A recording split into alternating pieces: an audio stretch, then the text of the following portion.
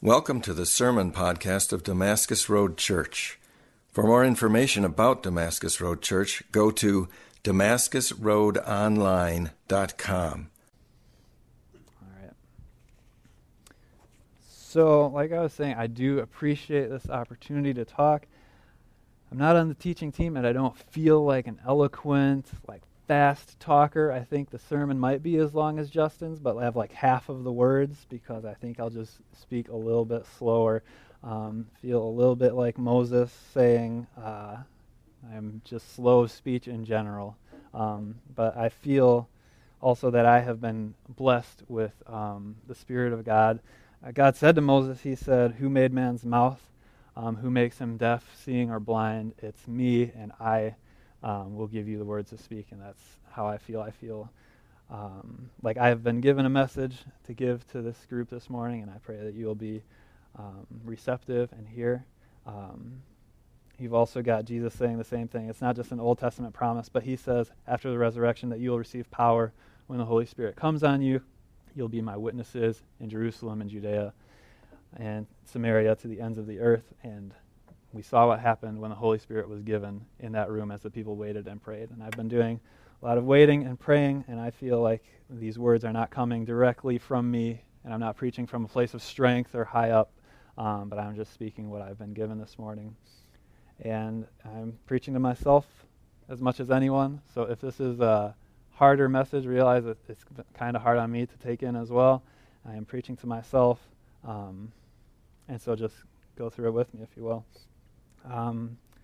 Our text is in Colossians. We are finishing out a series here on the book of Colossians. We've been there for a number of weeks, and we are going to read the last 5 verses, starting with verse 7 from Colossians 4.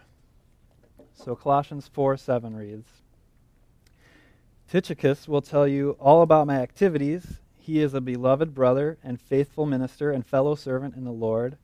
I have sent him to you for this very purpose, that you may know how we are, and that he may encourage your hearts. And with him, Onesimus, our faithful and beloved brother, who is one of you. They will tell you of everything that has taken place here.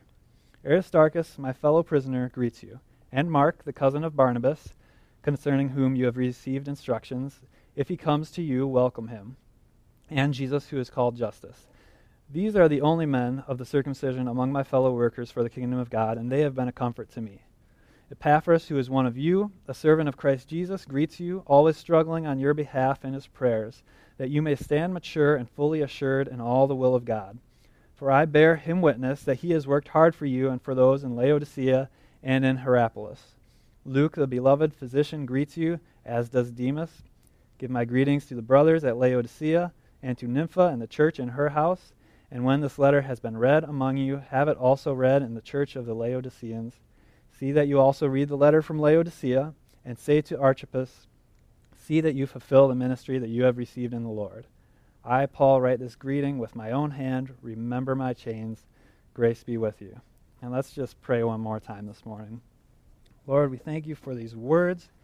Ask that you would speak to us through them, that we would all be encouraged and challenged this morning, and be able to take something with us where we can apply it to our lives as well. In Jesus' name, amen. So, who did you run with when you were a kid? Who was your crew? Did you go on adventures and find the abandoned field and explore around your neighborhood? Do you go down to the lake and catch fish? What were you trying to accomplish? Who were these people around you, and what role did they have in your lives? Were they all trustworthy? Did you have best friends? Did you have friends of friends? Was it a dynamic group? If I look at pop culture, the groups I think of are the kids from the Goonies.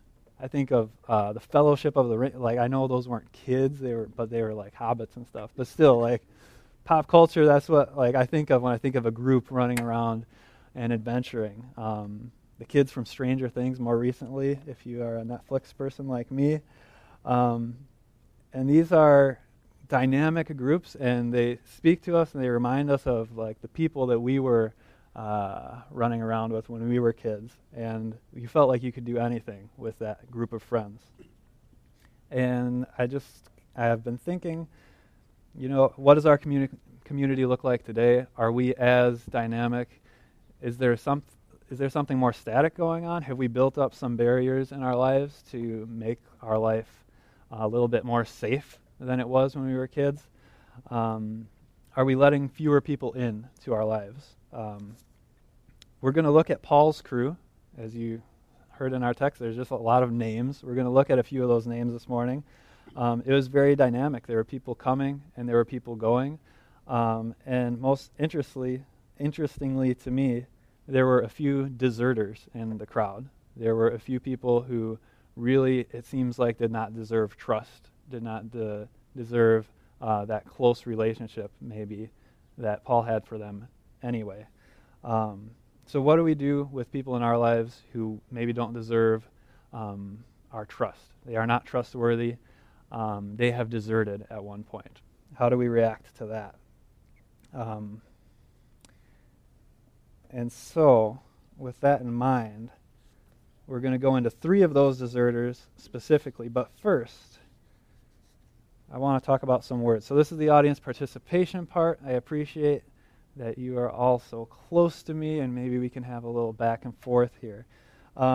Free association, word association. If you can think of the first word that comes to mind when I say discipline, what is that word? Anyone? Cheater. Okay. Disciple. Anyone else? Military. All right. Punishment. Dictionary definition right there. Punishment, disciple. It is. Yeah. Anything else?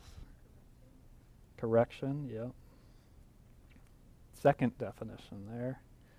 Sorry, there are no right or wrong answers, but some of these answers are right. Yep. Did you say instruction? Correction. All right. So I thought the first word I was going to hear was punishment. It was one of the first. But what I wanted to do was get to the place of talking about disciple. So you have preempted me, Josh. I appreciate having you here. But if we look at the etymology of the word disciple, I've always wanted to have the word discipline not associated with it. So I looked it up and said, are these words, did they come from the same place? And they did, of course. The Latin discipulus. Some people here took Latin. They could tell me how to pronounce that. But it was the word for pupil, and it gave us both the word disciple and discipline. Disciple came first, 12th century and earlier. It was used to say the spreader of doctrine. That was a disciple. But discipline came around in the 13th century, and it was used to describe religious self-flagellation. So harming yourself to bring yourself closer to God. These were the Dark Ages. This is what people were doing, and that is how we got the word discipline to start with. I would like there not to be this connotation where you think of discipline and you first think of punishment. The dictionary does go, number 1, punishment is the definition of discipline. Second is instruction. Third is field of study, but way down at number 4 is the one that I like most. Training that corrects, molds, or perfects the mental faculties or moral character. Training that corrects, molds, or perfects the mental faculties or moral character. And when I think of discipleship, I don't want people looking at us to see, oh, if I am in community with this person, I'm going to receive punishment. They want to make me a better person, so they're going to punish me. They're going to react harshly when I tell them the things that I've done that I'm not proud of. I want them to know that if they reach out to us, they will receive grace. And so what I think we need is a discipline of the 4th definition, something that we can work on, something that we are going to use to perfect ourselves, and I think that is grace. So that would be what I would title this sermon. If you are a person who needs to write down the title, you can say that it is discipling is the discipline of grace. So let's go into our relationships with each other saying that I'm not going to interact with you if I go and talk to Aaron about my life. I know he's not going to return to me discipline in the form of punishment and making me feel really bad about myself. I know he will have grace because God's shown grace to him. And he works really hard. I see it worked out in his life. And so I trust that in our relationship, all he's going to have for me is grace. So I liked a lot of your definitions. Yes, discipline can be something that you work really hard on, you persist with, and you become really good at it. And let's have that discipline for us be grace so that people see that instead of religious self-flagellation, right? So, I told you there were 3 deserters in this passage, and if you can guess all 3, I will buy you lunch afterwards. Didn't think so exactly, right? Unless you read my notes. The first deserter, and we're going to talk through these people in terms of, do we recognize them in our lives? How do we react to them? What does Paul model for us? What does Jesus model for us? The first one is Mark. And you might not have thought that because he was kind of a big deal. Like, what was his situation? He was Barnabas's cousin. He was really connected with his family. Barnabas was kind of like the Robin to Paul's Batman, if you're reading through Acts. Like, they were going on these journeys and spreading the gospel. They were doing great things. And Mark was close to Barnabas. Barnabas was close to Mark. Another person in Mark's family was his mom, who actually Peter miraculously escapes from prison. It's nothing short of miraculous if you look at it in the book of Acts. But Peter runs to Mark's mom's house. So he's connected with his cousin, his mom. These are all like kind of pillars of the early church. And Mark was the one who wrote the first gospel that we have here, the book of Mark. So he's like pretty famous, pretty big deal. He was traveling with Paul. But we get a little bit more interesting of a story when we go to Acts chapter 15. So I'm going to get over there this morning. In Acts 15, verse 36, we get an interesting account about Paul and Barnabas and Mark. So in Acts 15, verse 36, it reads, "After some days, Paul said to Barnabas, 'Let us return and visit the brothers in every city where we proclaim the word of the Lord and see how they are.'" Verse 37. "Now Barnabas wanted to take with them John, called Mark. But Paul thought best not to take with them one who had withdrawn from them in Pamphylia and had not gone with them to do the work. And there arose a sharp disagreement, so that they separated from each other. Barnabas took Mark with him and sailed away to Cyprus. But Paul chose Silas and departed, having been commended by the brothers to the grace of the Lord, and he went through Syria and Cilicia, strengthening the churches." So Mark was that guy, that friend's friend who drives a wedge between what are really like the dynamic duo of the early church. Paul and Barnabas get split because of Mark. But he's still here in this passage. In your childhood, which of your running mates was that guy that you didn't really trust? And you shouldn't have trusted because he was closer with this other person or drew him away. Do you remember these people in your lives who they didn't deserve your trust, so you didn't give it to them? In my childhood, I had a friend named Matt, and he was great. We were friends, but we weren't best friends, right? Neither of us was best friends with the other. We had other friends who were closer, so we never really divulged our deepest secrets to each other because we didn't have that close of a relationship. I appreciated him. He had a lot going for him, kind of like Mark. Matt was his dad was a doctor. He had a lot of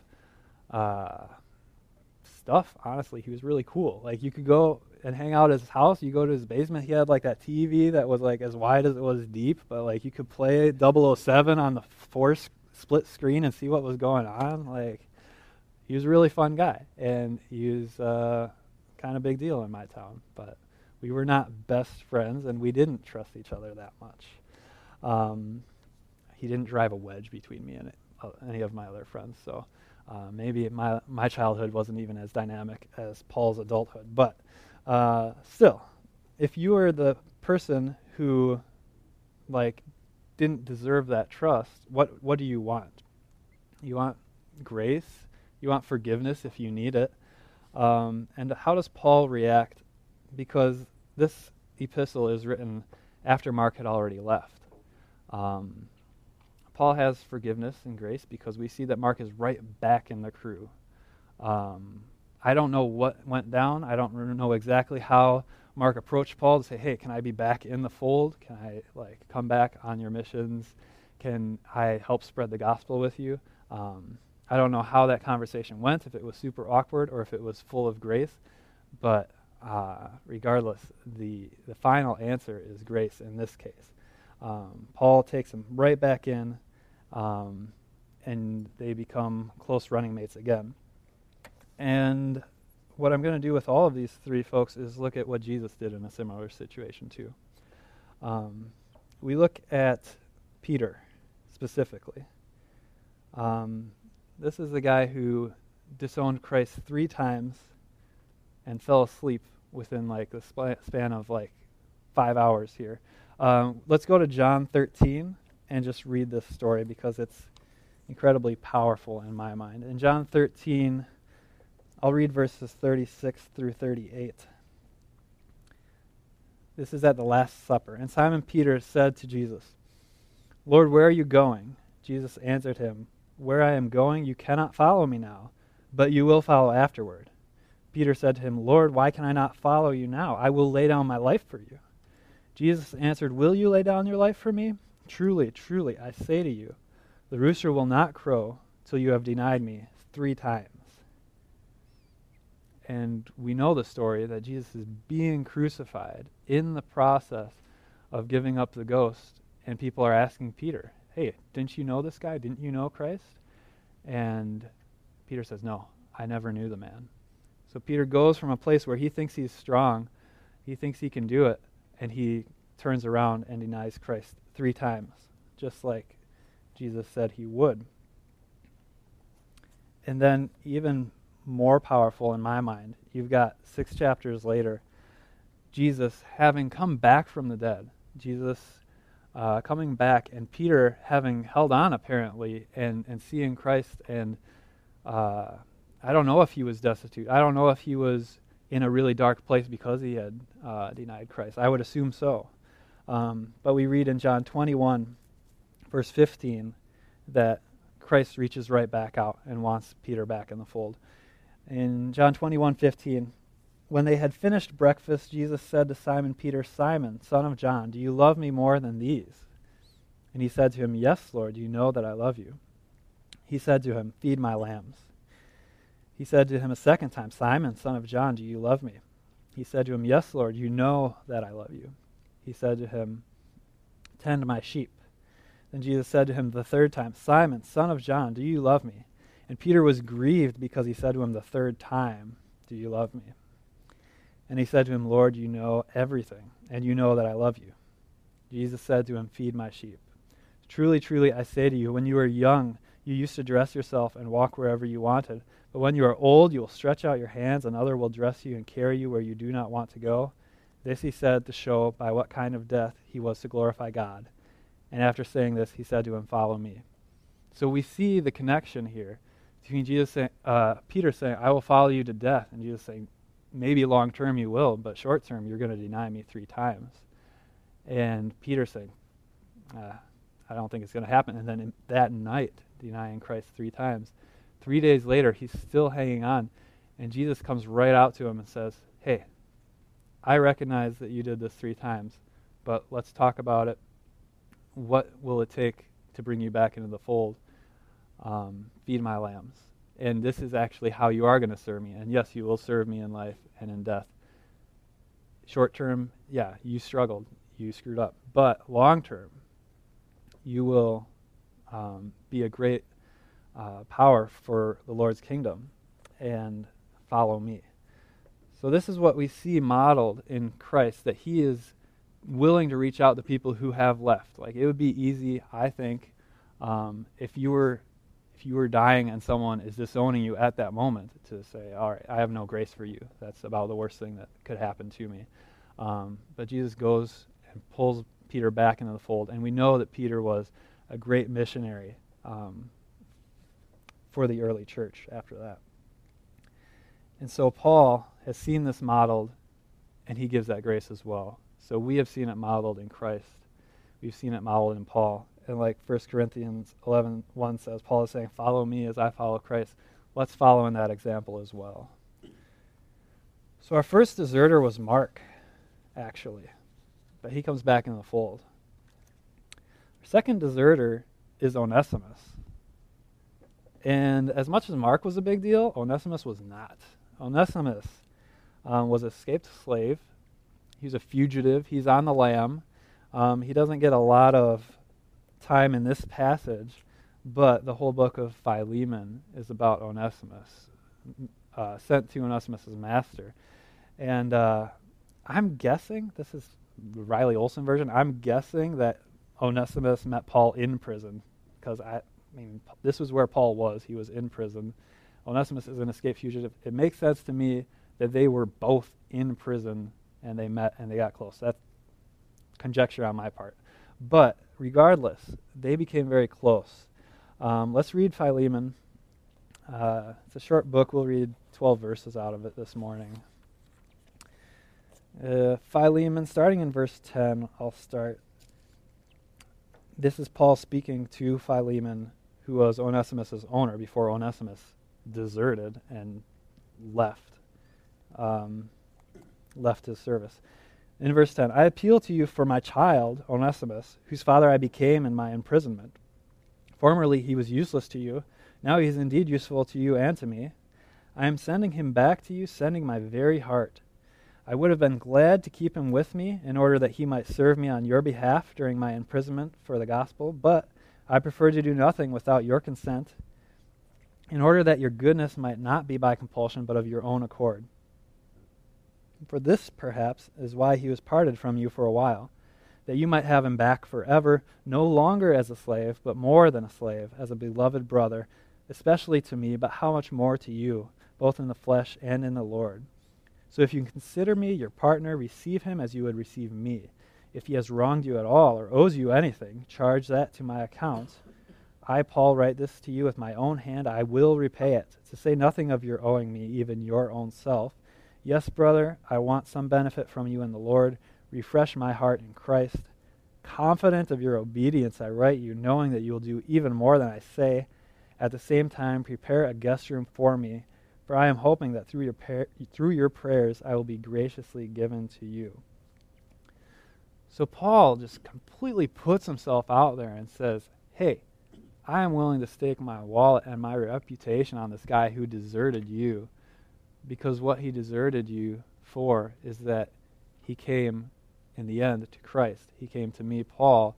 He wanted to be in my community, and sure, maybe he owes you something. Maybe he owes you a lot. He was your bondservant. But whatever that is, I'll pay for it out of my own account. He calls him his child. He calls him his own heart. And so now if you look back to your childhood, that community, that fellowship that was around you, do you have that person who had no social standing, didn't have a lot of friends? There was no reason to trust them. They didn't have a lot to offer you. In my childhood, I think of Eric. I don't remember his dad ever being around. He did not have money. He did not have that big screen television like my other friend had. There was not a lot to offer.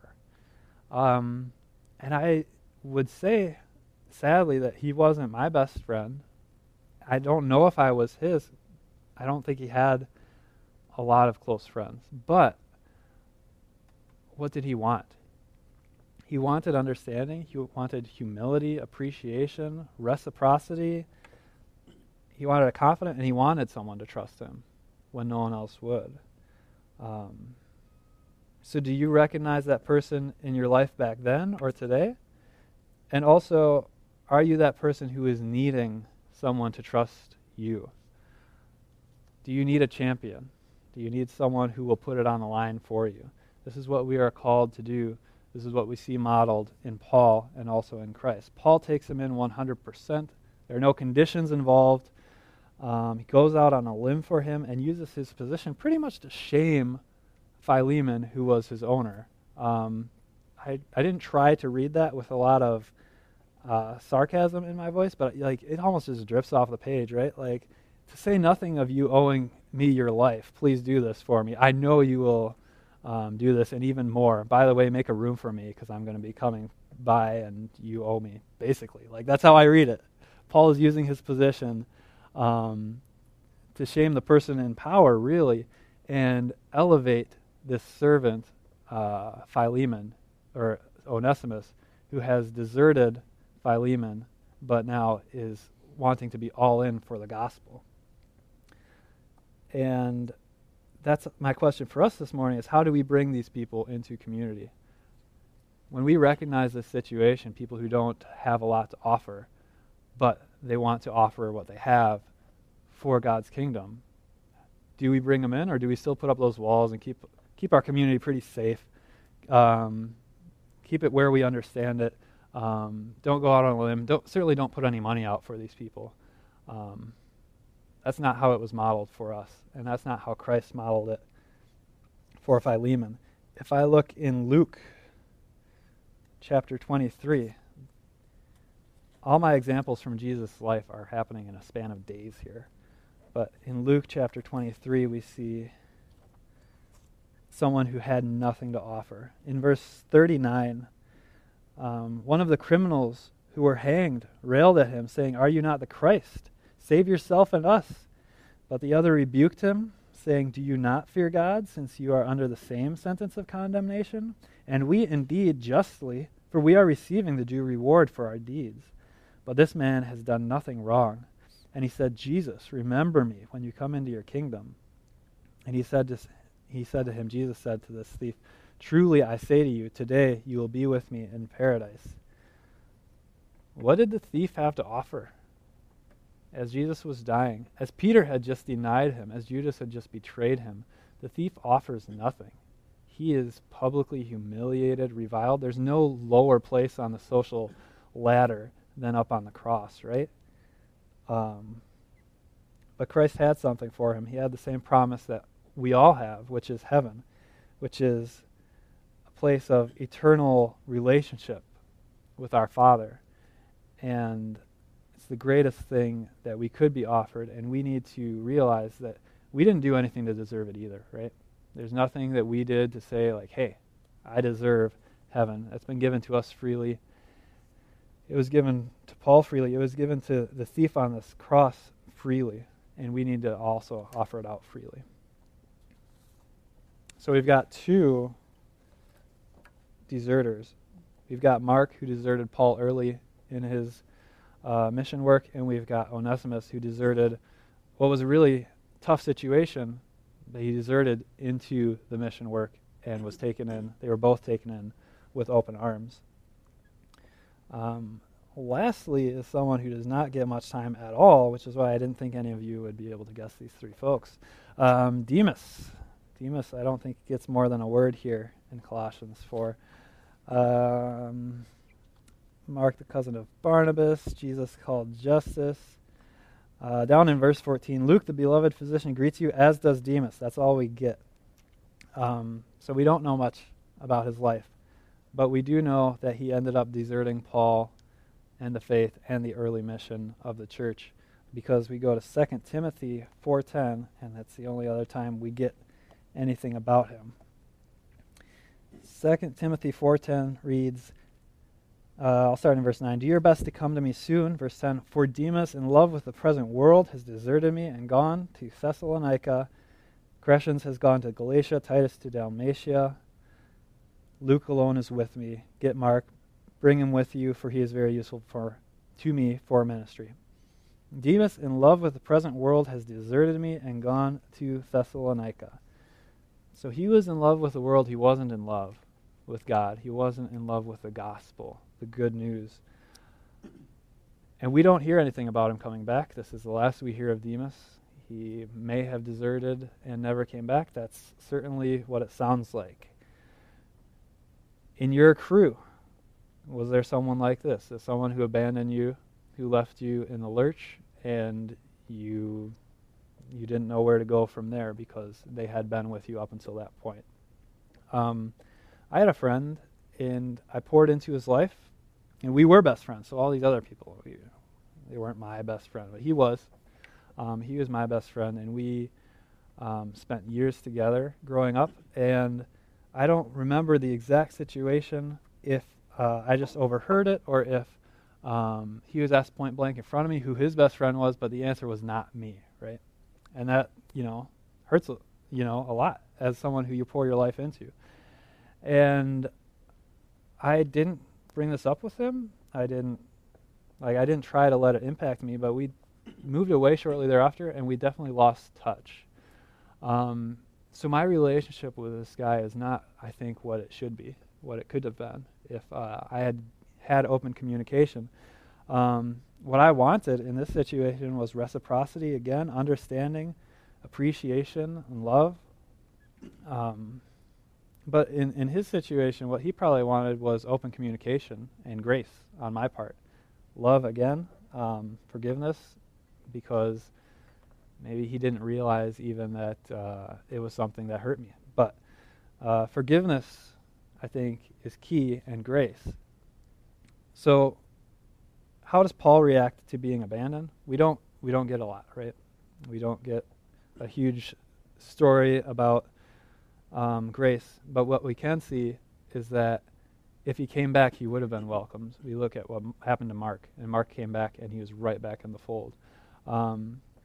Paul could have gone and slandered the guy, right? He could have said, I am a leader in the church. I know from God, how these things go. Demas, he's gone. He's not going to make it to heaven. Just take my word for it. If you run into him in the street, just give him one for me. I'm sick of this guy, and he's not going to make it. He's done for. That wasn't what he said, and we see, again, from how he reacted to Mark, that this guy would have been welcomed right back if he came. And so, what do we have from Jesus in the same situation? We might have thought that Peter had done the worst to Christ that could be done, but I think the answer to that question is Judas. Judas is the one who betrayed him, gave up Jesus' life, gave him into the hands of law enforcement. How does Jesus react towards Judas? The way I read it, Jesus almost didn't want to acknowledge it. He just didn't want to put Judas on the spot and call him out and just shame him. We read the account, again, it's that Last Supper, and Jesus says, one of you will betray me. And of course the disciples just start into oh, is it me? Is it me? I don't think that was what Jesus was trying to get at. I want to tell you who it is. He just says, one of you will betray me. And they all say, is it I? Is it I? And Judas even says, is it I? Which is interesting to me. Does he hope that someone else is going to get there first, and maybe he's still on the fence about this? I'm not sure.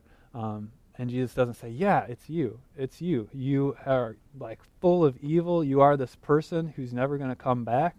It's you, Judas. You will go down in history as the worst person alive. That is not the response.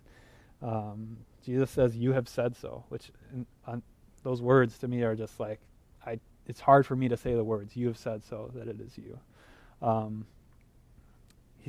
He says it's the one who dips the bread, right? He almost doesn't want to acknowledge it. And then at the garden, Judas comes back, and he does betray Jesus. And how does Jesus greet him? Do we remember the words that he uses? He says, friend, do what you came to do. So even at this moment, Jesus knows what's going to happen. He knows he's going to be betrayed.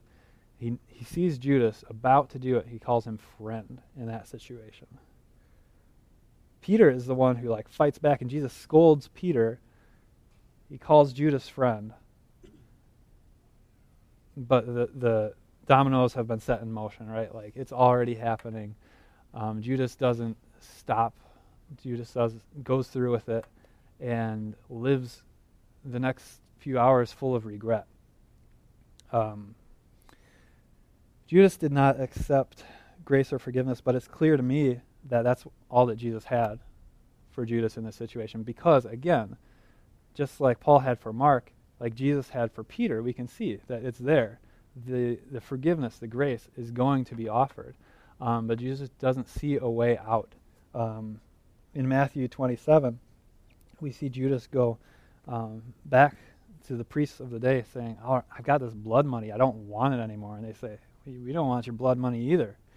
And at that point, what options does Judas have? Does he see a way out? We know, and maybe it's just from a lot of study, maybe Judas didn't understand Christ's position as well as we do here, but we know that Christ had grace in this situation. Judas did not see it. He was on the edge, and he did not see a path back. So he goes and hangs himself. So who in our life is there? Who is living on the edge where they don't see a path back? It might be people in this room. It might be you. If you are on the edge, if you don't see a way out, know that God has grace for you, that God wants to reach out to you. Just hold on for a little while longer, and God will recognize that, and God wants to forgive you. He wants you to see that path back like Peter did, and he wants to do great things in your life. So don't be the person who doesn't see that God has that for you. And if you're not that person, who is it in your life who maybe you don't even see their situation right now, but they look and they don't see grace as an option. They look at their friends, they look at you, and they say, "Oh man, if I talk to this person about this problem, they would never forgive me. There would be nothing but punishment," right? That's why we need to have the discipline of grace in our lives, so that it is clear to everyone around us that if we come to them, they won't receive this spirit of discipline, punishment, or shame, that they will receive grace. So that's why we need to be known as a people of grace, and that's what we see in Jesus' life and Paul's life. And that's what I want to get out of this passage this morning, that there might be people in your life who are deserters. Who is your crew? Who are your running mates today that you're going through this life with? Do you recognize these situations? Are there people who are abandoning you, who have abandoned you, have abandoned a tough situation, and now they're with you 100%? Are you one of these people? Have you run away from God in the past? Are you running away from God now? Or are you running to Him through your situation? So we need to be like Onesimus, running from our tough situations into God's arms. We need to be like Mark. If we've run away from God, we need to run right back to the gospel, to the good news. I think we're always heading into something or coming out of something, or maybe in the middle of it. It can be physical, emotional, mental, spiritual, financial. Whatever it is, God has grace for us, and that's the message of this book. That's the message of this, the entire gospel, really. So as you look at your fellowship today, your community, it might look like the island of misfit toys, right? If we go to Colossians, we would have talked about this several weeks ago, but in Colossians 3, verse 11, I'll start at verse 10, actually. Put on the new self, which is being renewed in knowledge after the image of its creator. Here there is not Greek and Jew, circumcised and uncircumcised, barbarian, Scythian, slave-free, but Christ is all and in all. The message is that we get a new self, right? The people who are part of our lives, they're no longer what they were. In Christ, we have a new identity. And Paul's crew is made up of strong Christians, weak Christians, Jews, Gentiles, new Christians, old Christians, escaped slaves, deserters. They are people who make this a very dynamic group, right? And as we look in our life, are we discipling people in that way, that will take you in regardless? And we will be a team brought together by Christ, by the good news. Can you identify the deserters in your life? And more importantly, can you identify with them and then extend the grace that has been extended to you already? So how do we do this? We see it in the rest of the chapter. We read the Word together. We encourage each other. We keep in touch. Struggle in prayers on each other's behalf. The goal is to mature and fulfill the ministry that you've received in the Lord.